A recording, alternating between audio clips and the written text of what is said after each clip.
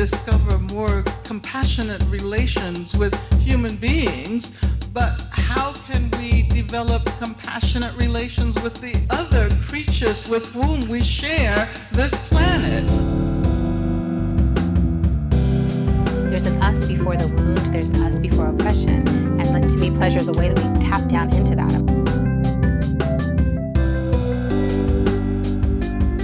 We live in capitalism. Its power seems inescapable. So did the divine right of kings.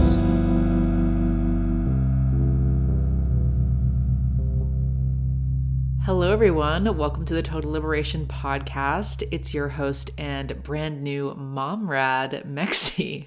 For anyone new to the show, my little dude Sylvan is 11 weeks old now, for those wanting to be precise, or approaching 3 months for anyone who is just eternally frustrated by how people describe the age of babies.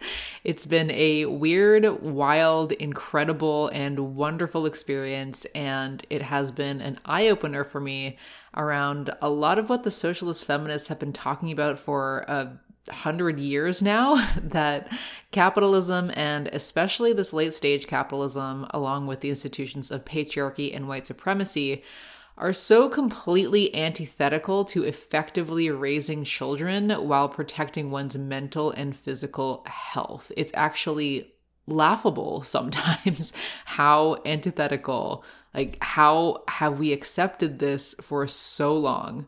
So today I'm thrilled to be speaking with Susie Fishleder, who has a master's in women, gender, and social justice with a focus on motherhood studies. Susie works with birthing people postpartum who are dealing with identity loss, anger, and rage, and birth trauma. And as a Marxist and someone committed to total liberation herself, she wants to celebrate parenting, but is highly critical of motherhood as an institution that is deeply tied up with oppressive systems. So we'll start with some definitions and why we are even using the terms mother and motherhood, acknowledging that we live in a very gender diverse world. And then we move into each system in some detail, mixing in our own experiences with whatever theory that we're discussing. Something we forgot to mention, but we wanted to highlight up front, is that too often in leftist spaces, parents, and most often the parent taking on the role of mother, are excluded because childcare is not provided or the space just isn't set up to accommodate the needs of parents and children. I know that there are a lot of orgs that are conscious of this and are doing good work, but I still see so many parents and particularly mothers, raising this issue. And it's something that is not talked about often on the left. I think parenting and the institution of motherhood in particular are just often not talked about on the left, especially in male-dominated spaces, just outside of the proletarian feminists. And it's a shame because the family, social reproduction, these are all very pivotal parts of the reproduction of capitalism, especially when we're talking about nuclear families under patriarchy, etc. And this is such an intimate part of people's lives that I would think should garner more attention, because I think it really lays bare the contradictions involved in all of these systems. So that's what we're here to partly rectify today, this general lack of care for motherhood and revolution in that realm. So thank you to our wonderful patrons who make this work possible. If you'd like to join our Discord and bi-monthly community calls, please go to patreon.com/total liberation. And with that, please welcome Susie. I'm Susie Fishleder. I am an independent researcher and an educator on motherhood studies. And I also act as a coach for moms who are struggling with, a loss of identity, anger, rage in motherhood, or birth trauma. And what I do is I tie a lot of these issues in with those larger social constructs of patriarchy, whiteness, capitalism, and religion, because I think that really can validate the challenges that a lot of mothers are facing. Mm-hmm. Sometimes it's really helpful to realize that what they're struggling with is not a result of like a personal failing or anything that they did or didn't do, but they're really the result of these larger systems that have restricted and limited their choices in the first place. Mm-hmm. Yeah. I absolutely love that because I feel like, under these systems, part of the point of the systems is to make us think that everything is just an individual failing. Yes. And I really do want to dig into more thinking about the ways in which mothers are struggling and what you've seen in your experience. But I love that you're tying it to these broader systems because that's so incredibly important. And we need to change these systems if we're going to make any difference in, parents' lives in general. So I wanted to start with some definitions. So how would you define mother, the experience of mothering, and the institution of motherhood, and why make the distinction? Yeah. So I think this is important to clarify. So I consider a mother to be anyone who takes on the work of nurturing, loving, and raising a child. Patricia Hill Collins has kind of termed this mother work. So regardless of gender, biological relationship to the child, anyone can be a mother. So to be more specific and broad, mother really encompasses, birth parent, same-sex parent, a stepmother, adoptive mother, an auntie, a grandparent, really anyone who identifies with the word mother. And I think there is a whole discussion to be had about whether men can mother, but I think that's probably a different conversation. But Dr. Andrea O'Reilly kind of stated, so the identity of mother can be distinct from the category of woman. So just as not all women are mothers, right? Not all mothers identify as women or even of the gender binary. So I do sometimes use the word parent or birthing person. But since my work is primarily focused on the person who's raising the child, I do most often use the word mother because I also think we have specific cultural associations with that word that I wish to address. So, So what if, if a man were raising the child, would you consider that mothering? Or? Absolutely. And that's when we get into the distinction of mothering as the experience and motherhood as the institution, that's exactly it, because the broader conversation is the act of raising a child can be this really powerful, empowering experience. But we have to take it away from these social and cultural systems that are affecting that whole, institution, I guess. So let me clarify. So mothering and motherhood. So Adrienne Rich really clarified the distinction between the experience of mothering and the institution of motherhood in her book of Woman Born. And then Andrea O'Reilly further expanded upon this in the book Matricentric Feminism. So she explained that the term motherhood refers to the patriarchal institution of motherhood, which is male-defined and controlled, is deeply oppressive to women, whereas the word mothering refers to the woman's experience of mothering, is female-defined and centered, and is potentially empowering. So taking the gender out of it, I think mothering is really, it's all that emotional action. It's reading the bedtime stories. It's the bath. It's the love and the feeding. And it's the action of mothering. And it can be incredibly profound and meaningful. But the institution of motherhood is this social institution that is designed to exploit labor, unpaid care and housework in the home.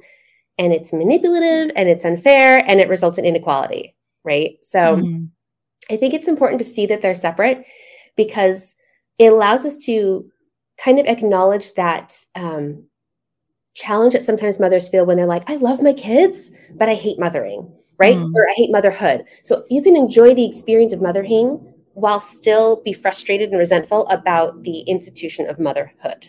So having that language allows us to start to dismantle what is actually causing the problem here. Yeah, that makes so much sense. And I guess it is difficult, moving beyond the gender binary to still work with terms like mother and father and things like that. But I think that importantly, mother carries such I think, historical baggage, right? Because especially when we think about capitalism and the ways in which it profits off of the unpaid labor of mothers, and the stigma that a lot of single mothers face under the system as well, especially racialized single mothers, right? There's a lot of baggage with the term mother in general. And it has been, very gendered.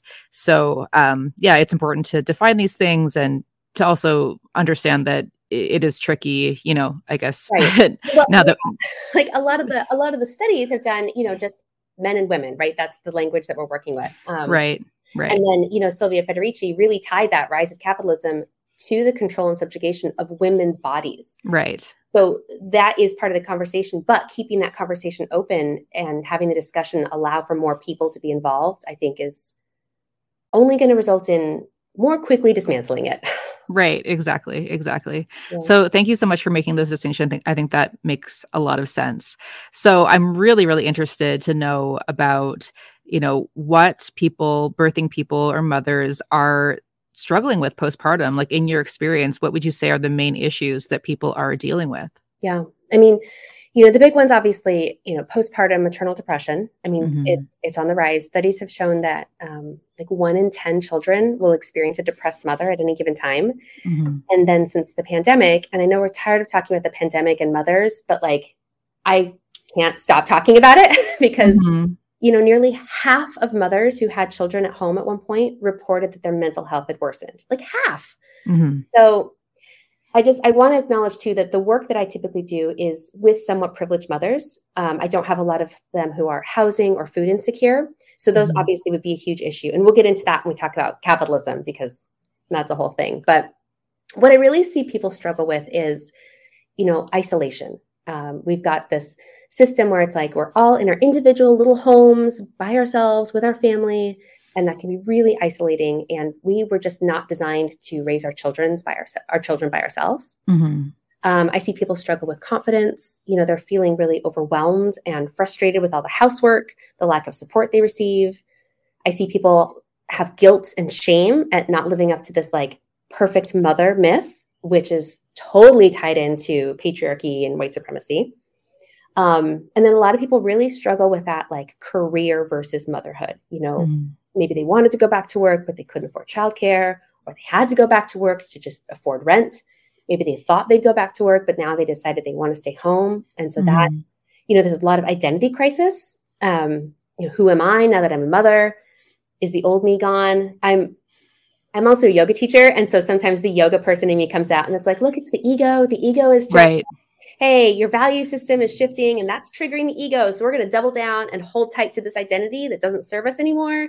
So that's just a separate thing. But what really prompted me to start doing this work about talking about the systems is, so for years, my work revolved around healing mothers, right? I was a prenatal yoga teacher. I was an infant massage educator. I was a chapter leader for ICAN, which is a cesarean birth support group.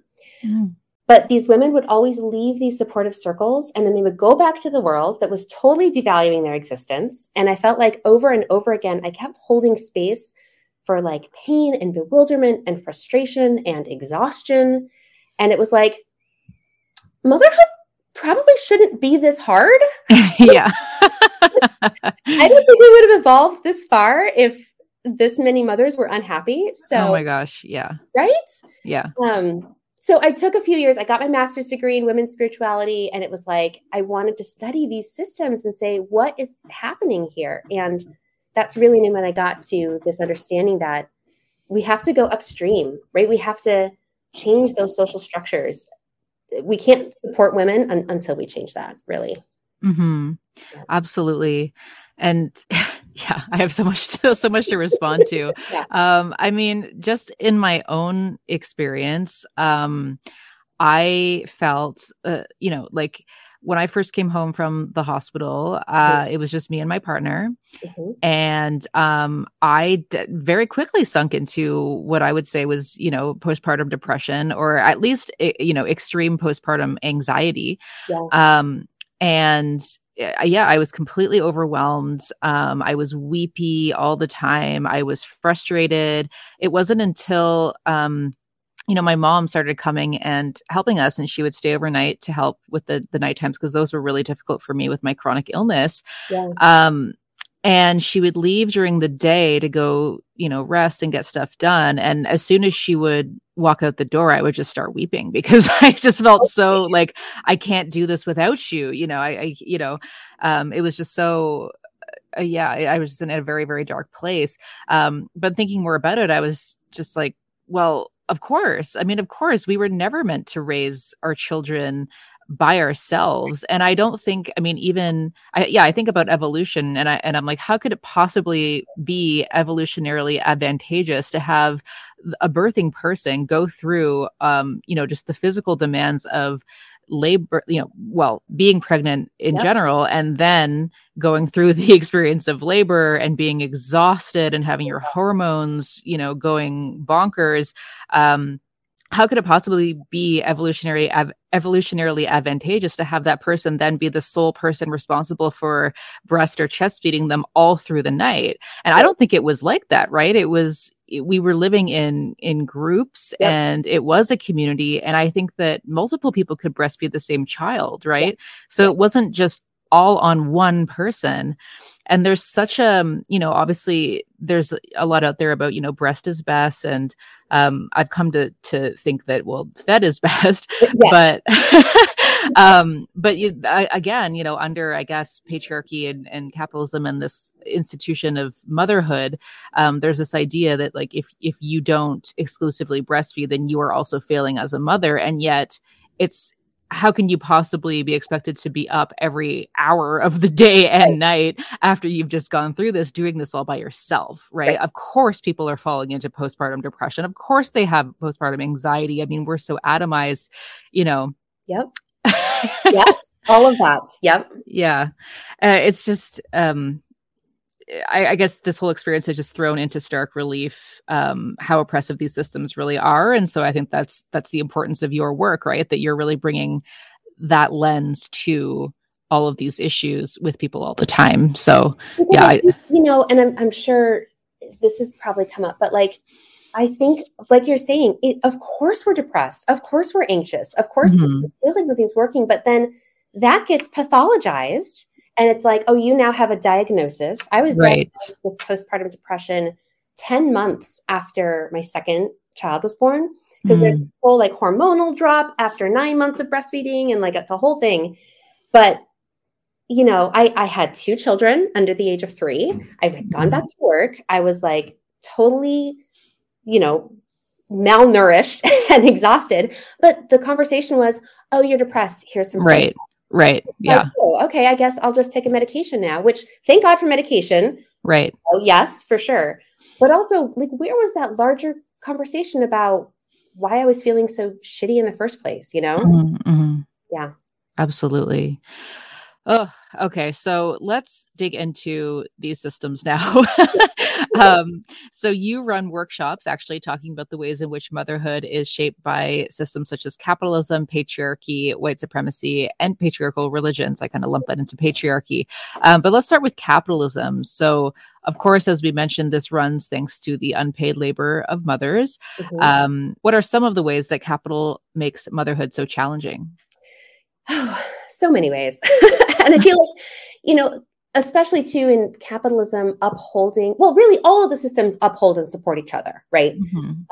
But so specifically under capitalism, one thing that I forget where I heard this, but it was really like a punch to the gut when someone pointed out that, Maslow's hierarchy of needs, and the very, very basic bottom one, like your basic physiological needs of survival, under capitalism, all of that shit costs money.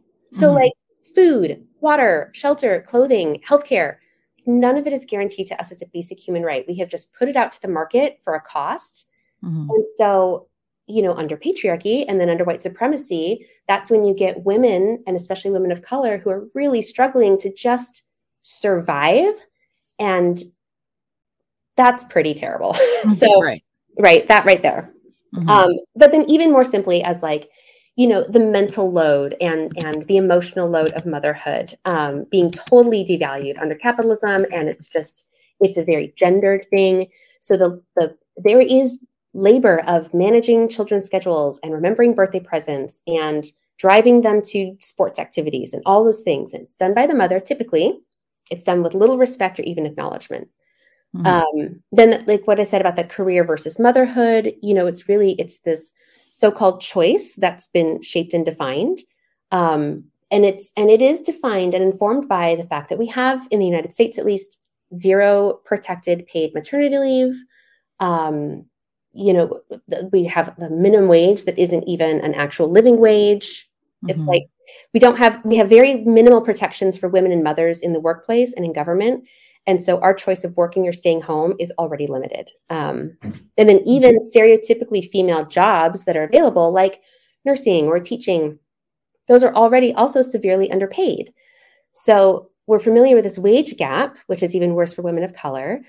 And it all kind of reinforces this like patriarchal system that women and mothers are supposed to stay at home and take care of the children, right? Mm-hmm. Mm-hmm. Consumerism is a whole conversation, especially like the labor of consumerism and shopping and all the stuff of motherhood. But one of the things I realized when I was teaching prenatal yoga is that the only real rite of passage we have to celebrate birth is a baby shower, which is like just consumerism and gifts. And it's actually not even centered on the mom. It's gifts for the baby. Yeah. So this motherhood, this like loss of identity, here's this amazing transformative thing you're going to go through. Here's some presents. Here's some things to buy. Go make a list of all the things that you need and want, right? Mm-hmm. We see this in the complete lack of social support for mothers, no government provided daycares, no public cafeterias. It's all done by individual mothers instead of sharing the load communally, like what you're saying. Mm-hmm. And then finally, I think we really see this we've created this sort of culture of competition instead of collaboration. And that's what I see a lot in capitalism, right? But this manifests in motherhood is the stupid nonsense about mommy wars, right?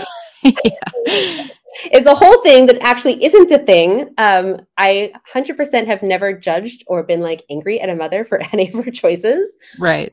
But it's like pitched as this competitive thing all to kind of keep us on our toes. And I think it's that inherent competitive nature of capitalism that has influenced our social behaviors toward each other. And so we feel like we're all in competition for these scarce resources, which is just all nonsense. Mm-hmm. Yeah, absolutely. That was such a great explanation. And just going off of a few things that you said, I mean, first of all, it's absolutely criminal that there's no guaranteed parental leave in the United States. That is wild. I cannot wrap my head around that. But I mean, here in Canada, it's good that we have something, but it's truly not that great. Right. So basically everyone here, I didn't even realize this until, it came time for me to do it. I thought that so let me backtrack. My job is, I piece together a number of contracts in academia, and I do self-employed work. I get money from Patreon and things like that.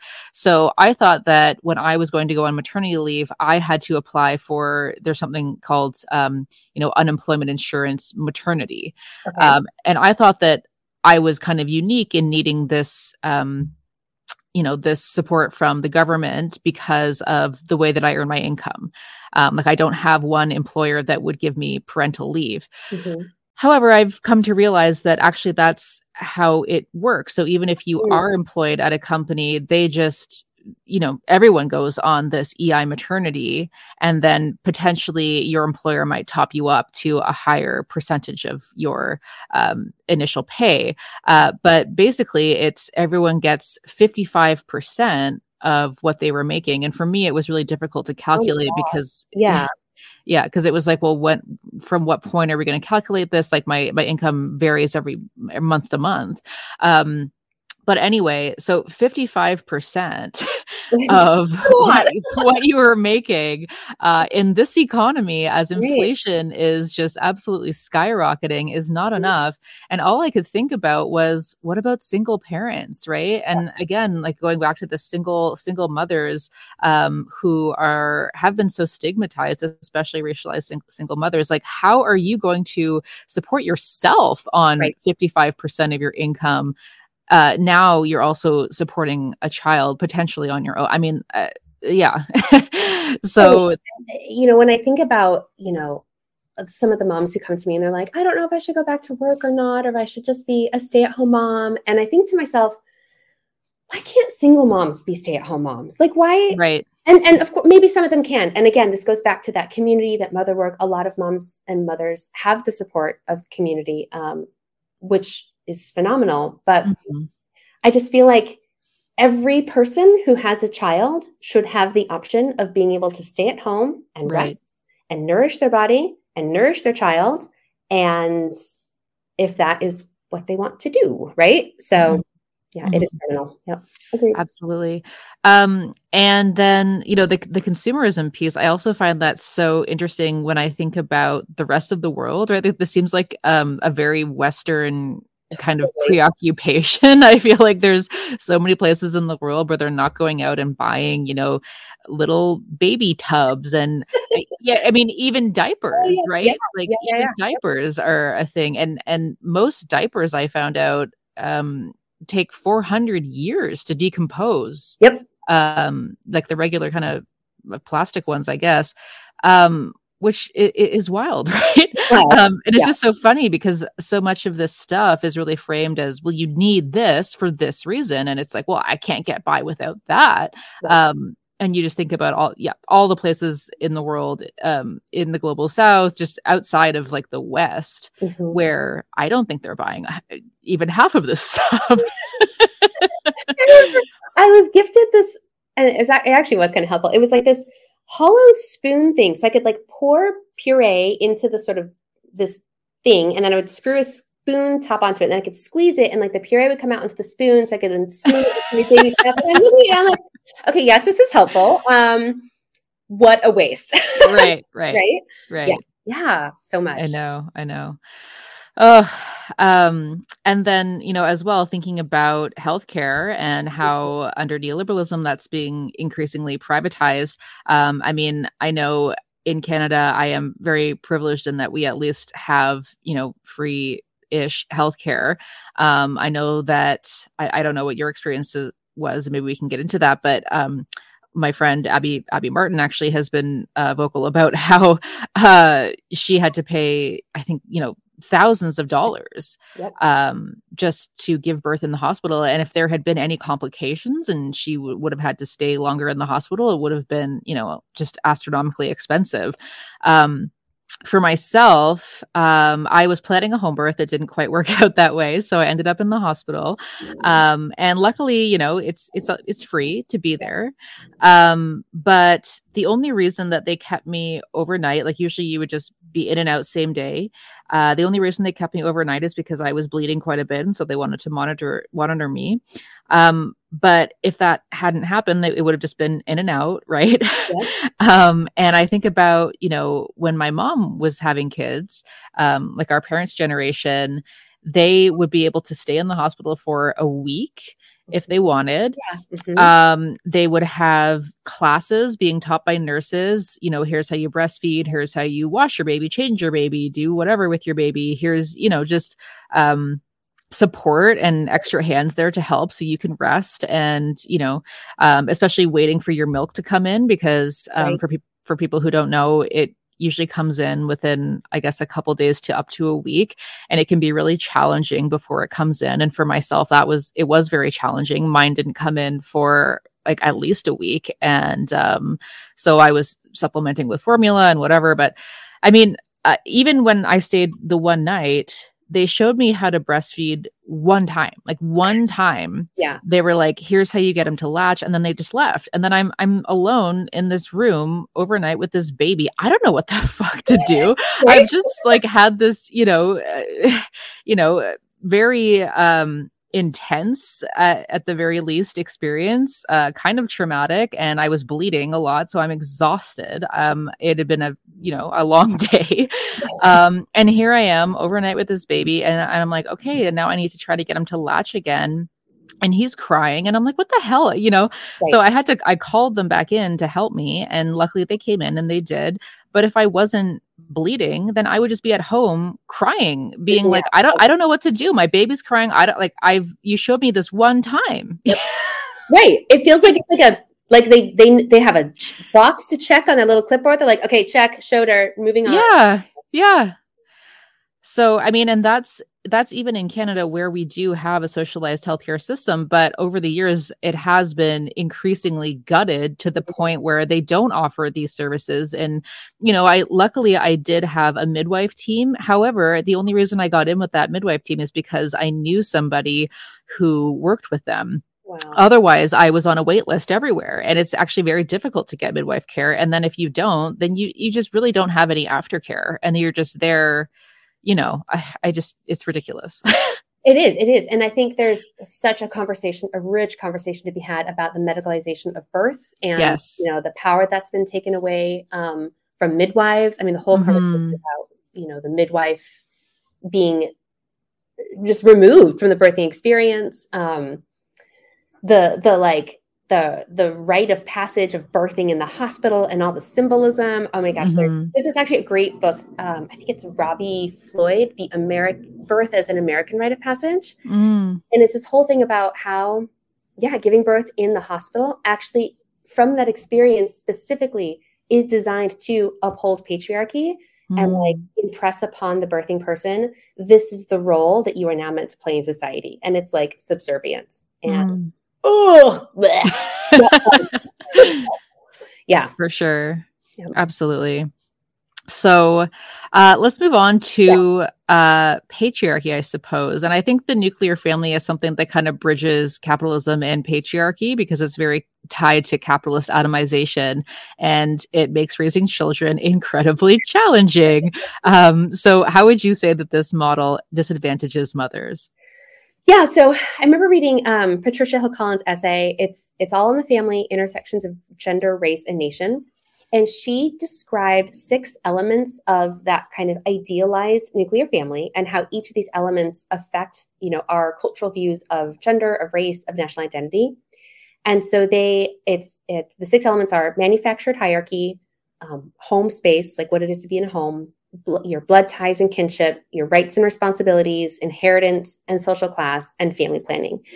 And so what she goes on to explain that like that traditional family, has the male head of household, and it creates that hierarchy that really privileges and naturalizes masculinity as a source of authority.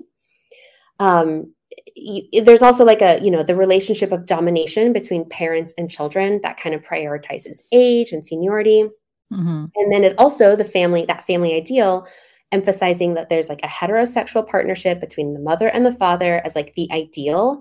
Now we've gotten into heteronormativity, a gender binary, these really prescriptive gender stereotypes. And this is all from the family, right? So it's like, it's gender, it's age, it's sexuality. These are all social systems that are upheld by that family unit. And then, of course, you're impressing these things upon the children within the home. So like children replicate what they are raised with. So Rianne Eisler has some really great work about the dominator partner or the dominator systems of like culture or a partnership system of culture. And so moving toward that partnership co-creation family model is like a really good shift that we need to get to, because right now that nuclear family just emphasizes that domination. And then patriarchy in general, there's so many things that it does for motherhood. So, like just as a few, you this is where you get that story that like every woman is expected to become a mother, right? And so those of us who were cultured as women from the time we were children, we were told the story like you're gonna love to be a mother, you're gonna want to be a mother. So that is what women who decide that they don't want to have children, that they know they don't want to have children, really feel that pressure. And it limits that role that like aunties can play and extended kinship, and that mother work could be done by people who aren't biologically related to the child. So it's all problems. We get that story that like, mothers should prioritize their children 24/7. Moms are totally responsible for the children. So, if you see a child acting out in public, those of us who are moms know, like we will make eye contact with the mother and be like, I got you. I know this. It is not. Yeah. That mom must be terrible, right? Yeah. And I think we get this story of like, father knows best. There's that like father is the head of the household. And this can manifest. I see this a lot with my clients where they're like, it's always the moms we're the ones who are reading the parenting books. We're in all the Facebook groups, we're reading all the blogs. Like we want to be gentle, compassionate, like conscious parents. But because men under patriarchy are really separated from feeling a lot of those feelings, right? Then they kind of come at this as like, you're going to make the kids soft and you need to set boundaries and you need to let the baby cry through the night. So, and I'm obviously, even in this conversation, creating a lot of gender stereotypes, right? But this is what that system does. It paints this picture. And so even in a partnership that could be normally considered pretty equitable, now all of a sudden you have this like up against each other about how do we raise our children? Because, you know, especially if they're raising a boy and the man is thinking maybe consciously or unconsciously, I need this, you know, this boy's got to be tough, right? He's got to survive in this world that makes men embody this masculine ideal. And so you got to just let him tough it out. And I have no words. It's just the whole thing. So yeah, that's just some of the ways. Oh, and then getting your body back. Don't even get me started. Yeah. I will get started. But like, there's that whole, this is part of the identity loss too, because under patriarchy, the male view is the norm. So woman is other, which means we are kind of perceived as objects in relation to the men that we, you know, serve or are subservient to. And those objects are meant to be beautiful and collectible. So this is where, you know, women are supposed to be beautiful. That's kind of where that ideal comes from. But even after we become mothers, there's this pressure to get your body back because you're still supposed to be sexually attractive to men in society, and just gross. Yeah. Yeah, exactly. Like the male gaze is so pervasive. We talked about that a lot on this channel. And if your value is tied to the way that you look, then yeah, there's going to be a ton of pressure to get your body back, even just to be listened to, right? Even just to be regarded about things that have nothing to do with your body. It's just, you know, there's so much erasure of people, you know, women as they age and they age out of this kind of male gaze ideal, or yeah, they become mothers, their bodies change, and then suddenly they're just erased. And I think that also, as you said, ties into the identity loss.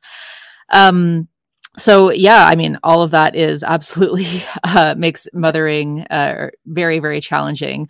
I, you know, realized this idea of the nuclear family being, I mean, I already kind of understood that it was problematic before this experience, but, you know, as I mentioned, the anxiety and overwhelm that I felt before I had the help from my mom, or we had the help from my mom. And then we actually ended up moving in with my parents for a few weeks. I mean, thank God we were able to do that at the beginning there.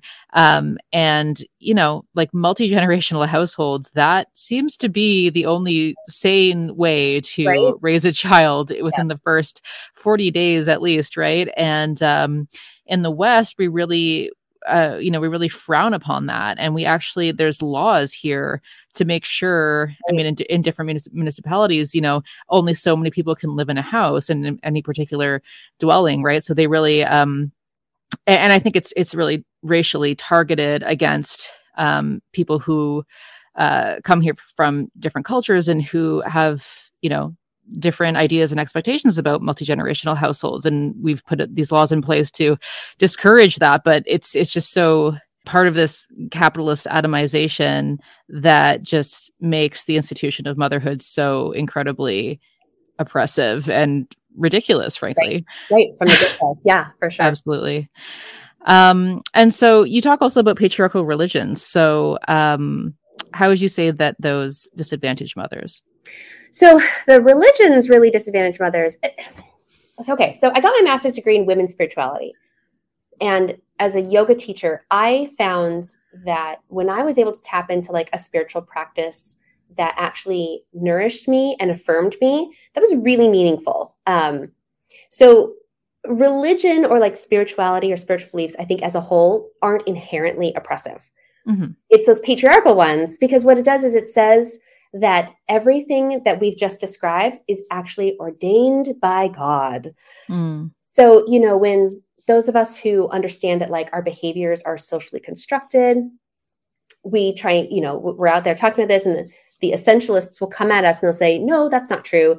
It's your biology. Like you're a woman, you're just inherently more nurturing, right? And then religion comes at us and says, oh, actually, you're that way because you were designed by God to be that way. And so this is a natural hierarchy that is, you know, divine to the order of the universe. Like, how do you argue that? It's really, right. You know, so that's where I really struggle with religion, is just that it creates this manufactured hierarchy that people don't can't compete against. And then even then within a lot of the contemporary religious beliefs, you have creation stories that, the biblical creation story of Adam and Eve. I mean, that just from the beginning, it explicitly lays out a social hierarchy of men over women, of women over children, children over animal over plants, right? And I know this ties in a lot with your speciesism work, because it's like, from the beginning, there's this hierarchy, and it's been used to support like thousands of years of these male-centered households. I think what happens is men start to kind of feel justified by God himself in replicating that domination in every aspect of lives. So if you compare that to some of the other creation stories that are out there, right? Like the Earth Diver or Sky Woman creation story in some of the Native American tribes, that there's a woman and her daughter, right? Like, it creates a society that is more egalitarian. And so I just have to imagine, like, or if you look at Hinduism and you look at Kali, this Kali is this form of feminine energy she is a bloodthirsty warrior. She's a goddess of ritual possession. She's a sexual partner. And she's also like an all-loving, compassionate mother. And you compare Kali to like the Virgin Mary, and these expectations of what it actually means to be like the perfect mother start to now become quiet, humble, obedient, a virgin, kind, it displays no jealousy or anger or emotion. And so that's how these religious narratives really start to define for us what is acceptable in motherhood and what is idealized, and can be really limiting, I think. Yeah, I'm glad that you brought up Sky Woman, because I was going to mention that. I always shout out Braiding Sweetgrass by Robin Wall Kimmerer, my favorite book ever. And she does make that distinction between the story of Adam and Eve and Sky Woman and the implications of that. But yeah, I mean, I think obviously there are ways to practice religions that are, not hierarchical or playing into some of the more problematic aspects of all of this. However, absolutely, I mean, this is where you get into, the trad wife kind of ideal, like white supremacists, neo-Nazis. They really draw on this essentialism that is, so tied to religious tropes. So yeah, absolutely. So living in settler states, Canada and the US, white supremacy is obviously inescapably woven into every aspect of our lives. So could you talk a bit about the history of Black motherhood in America and how racism and whiteness still affect motherhood today? For sure. And I want to first take a second to acknowledge that I am white. I'm able-bodied, I'm college educated. So like my family and we have totally benefited from these systems of white supremacy, of colonization and capitalism. So when I talk about like my life's work being to dismantle the systems that oppress people, some at the benefit of others, like it's important for me to recognize that my identity and privilege are there, and I have to be really deliberate about what I say, what I write, and what I do, so I'm not maintaining these systems. So, for me as a white woman to be talking about the history of Black motherhood in America, I just want to like put that out there first, that I am not the best person to listen to. There are far more scholars who are out there, but it is inescapably, like you said, interwoven in these systems. And so it must be talked about, no matter how uncomfortable it is, right? So in the essay I referenced earlier, Patricia Hill Collins, she talks about how that nuclear family is also used to maintain white supremacy. And it's kind of like what you were just saying, like these racial ideologies that portray people of color as intellectually underdeveloped and uncivilized. It requires parallel ideas that construct whites as intellectually mature and civilized, right? And so when it's applied to race, that family rhetoric that deems adults as more developed than children and thus entitled to greater power, it uses these naturalized ideas about age and authority to kind of continue to legitimize racial hierarchy. I think especially in the United States, the legacy of slavery, the way that affects BIPOC women and Black mothers especially, you see, racism in the mortality, the higher rates of maternal mortality, lower rates of breastfeeding. There's this really great book by Kimberly Sears Allers called The Big Letdown. And it's about, patriarchy and racism and feminism kind of undermining the rates of breastfeeding. You see higher rates of women of color who have to work outside the home. And I think it's just really important for white women to remember that there was a time when it was perfectly legal for some women in this country to be forced to bear children of rape, forced to have to give up those children, forced to be sterilized, all while caring for other women's children. So that generational trauma that is intimately tied with motherhood is still in effect today, right? Separate from that, the culture of white supremacy shows up, in white people's lives too, right? It gives us this culture of perfectionism, right? We can only show that flawless version of ourselves.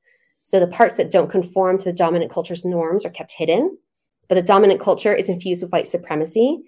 So it's also this like self-perpetuating cycle, because sometimes like we feel like we can't talk about racism because we're going to say something that's wrong. Like, oh my gosh, I didn't say it perfectly, so I'm just not going to talk about it at all. So this perfectionism really stops us from dismantling racism as well. And I just think, again, in all of these systems, being supportive and upholding each other, like no one is free until we are all free. We can't just dismantle one and not the other. White supremacy is based on this ideology that there are different races and that the white race is superior, and that for white supremacy to survive, there must always be like a subordinate to oppress. There's someone on the top and there's someone at the bottom. And so that domination, hierarchy model, it's present in everything we've talked about, but I think it's really obvious in white supremacy. But then one thing that I really want to bring up that's been really powerful and inspiring for me, Bell Hooks wrote about the home place as a site of resistance for Black motherhood.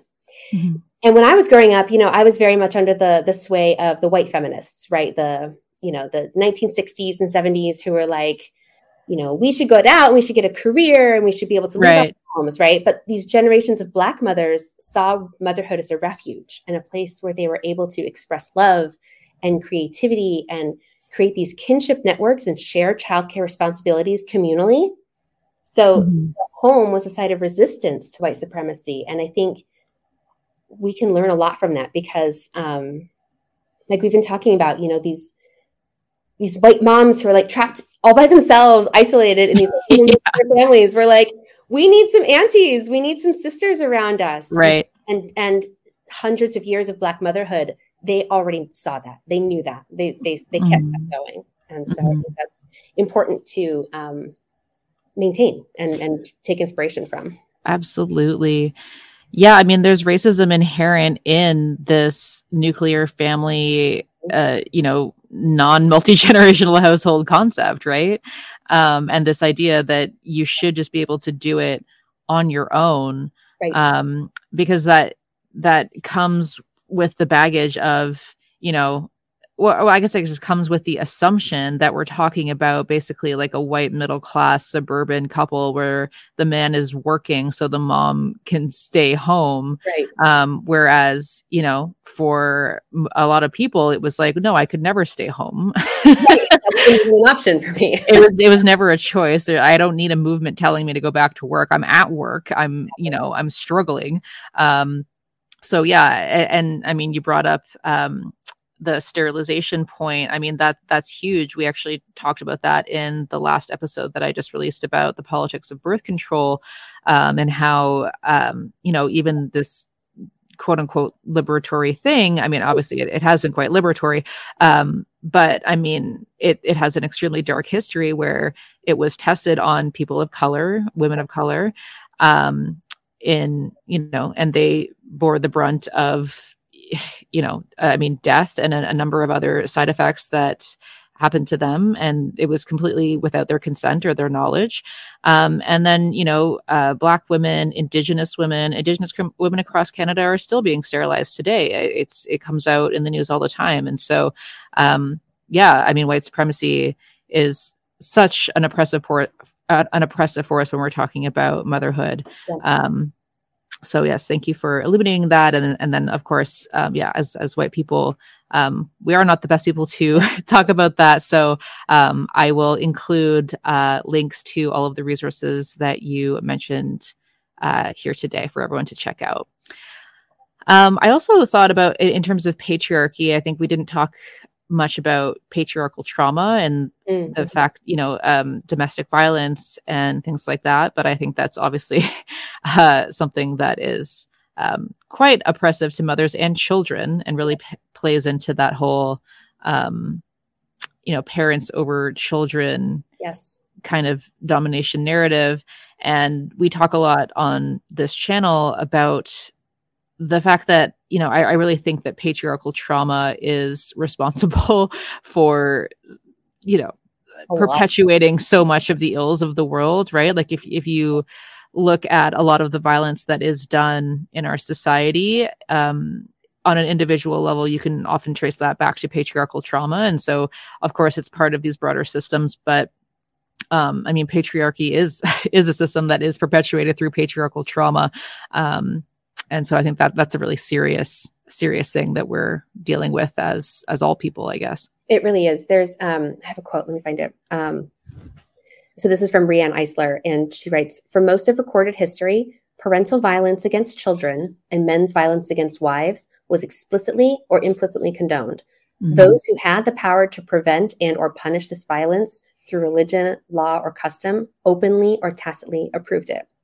So we're facing thousands of years of this patriarchal culture that has hurt and killed women and children. Mm-hmm. And the system has been supported and upheld and even encouraged by those who had the power to change it. So we all have this unlearning to do. And I think something that really ties into capitalism that we didn't get into, but is intimately tied with this, when we are in a system that puts everything out to the market, and so there is no social support structure, whether that's provided by the state or just the community, a lot of times the partner who earns less money, which under patriarchy is a woman typically, is then forced to be dependent upon a man to do the earning for her. So you see this real trap of women who are stuck in these abusive relationships, perhaps because they can't afford to leave, especially if they have children, because there is no social support structure that, holds them. And then in the US, the only thing we have that does is welfare.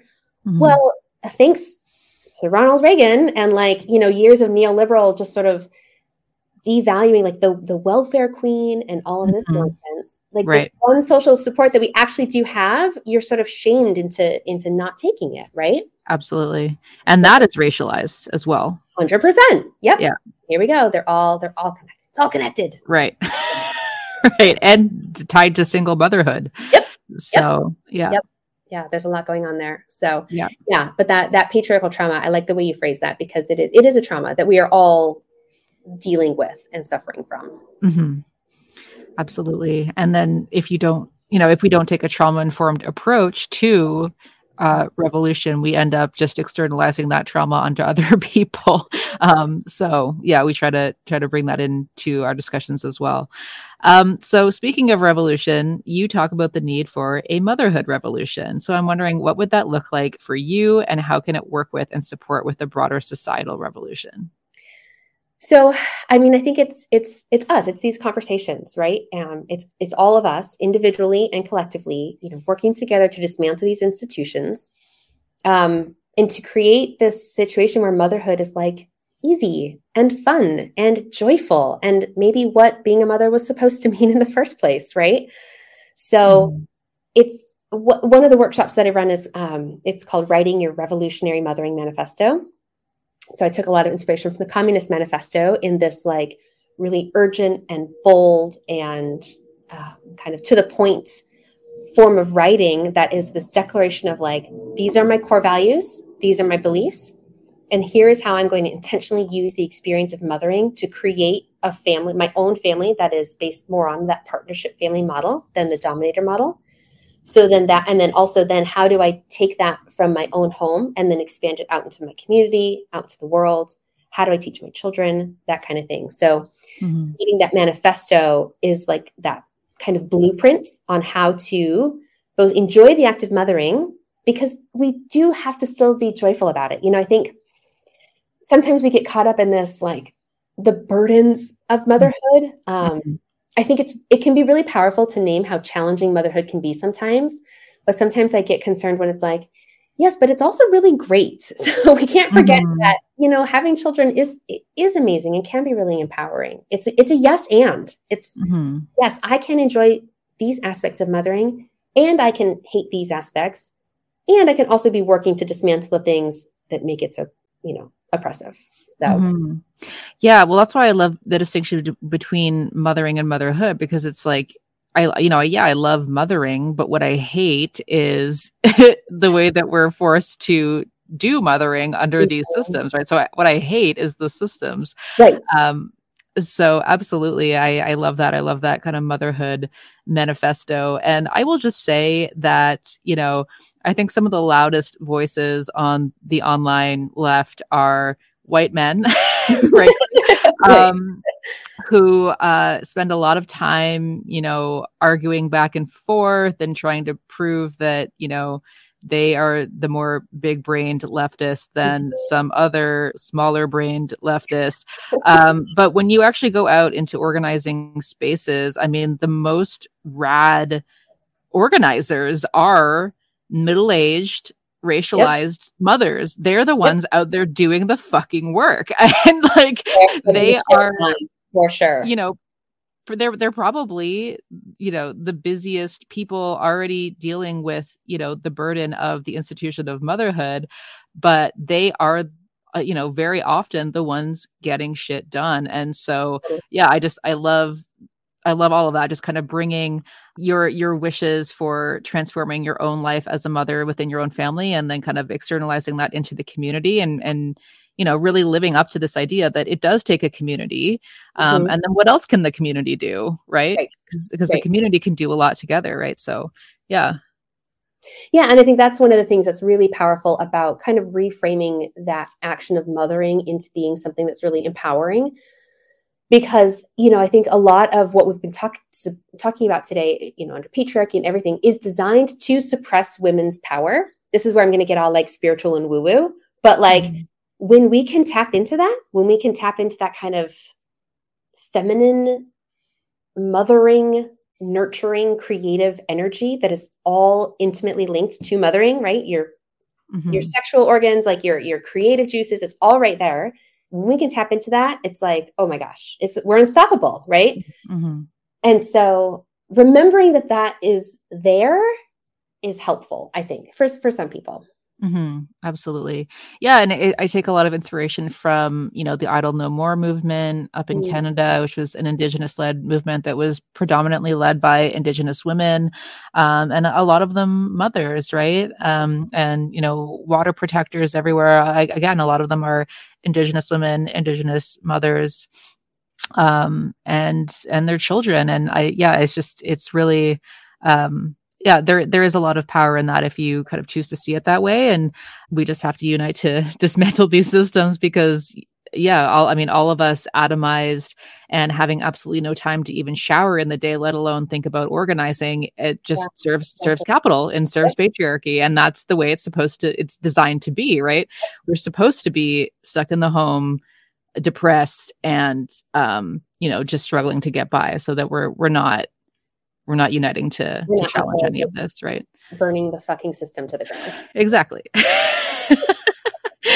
Well, thank you so much. Those are all the questions I have for today. And I just love everything that we've covered. Do you have anything else that you would like to add for our listeners? No, I don't think so. I think, just that remembering that, yes, these systems are there to oppress us, and yes, we can take them down. It might not happen in our generation or our children's generation, but we're constantly moving it forward. And I really do see that change is happening. And so just remembering to keep your head up, and keep up the good fight, I guess. Absolutely. Well, thank you again. Would you like to shout out where people can find you? Yes. So I'm primarily on Instagram because I am a 41-year-old white woman. So it's at Susie.Fishleder, and the spelling will be in there. And then my website is just susiefishleder.com, and you can sign up for my newsletter and keep up with events and things I'm doing the next time I host my workshops, that kind of stuff. So yeah. Awesome. Well, thank you so much for coming on and sharing all of this today. I think and hope everyone has gotten a lot out of this. And just really appreciate it. Awesome. Thank you.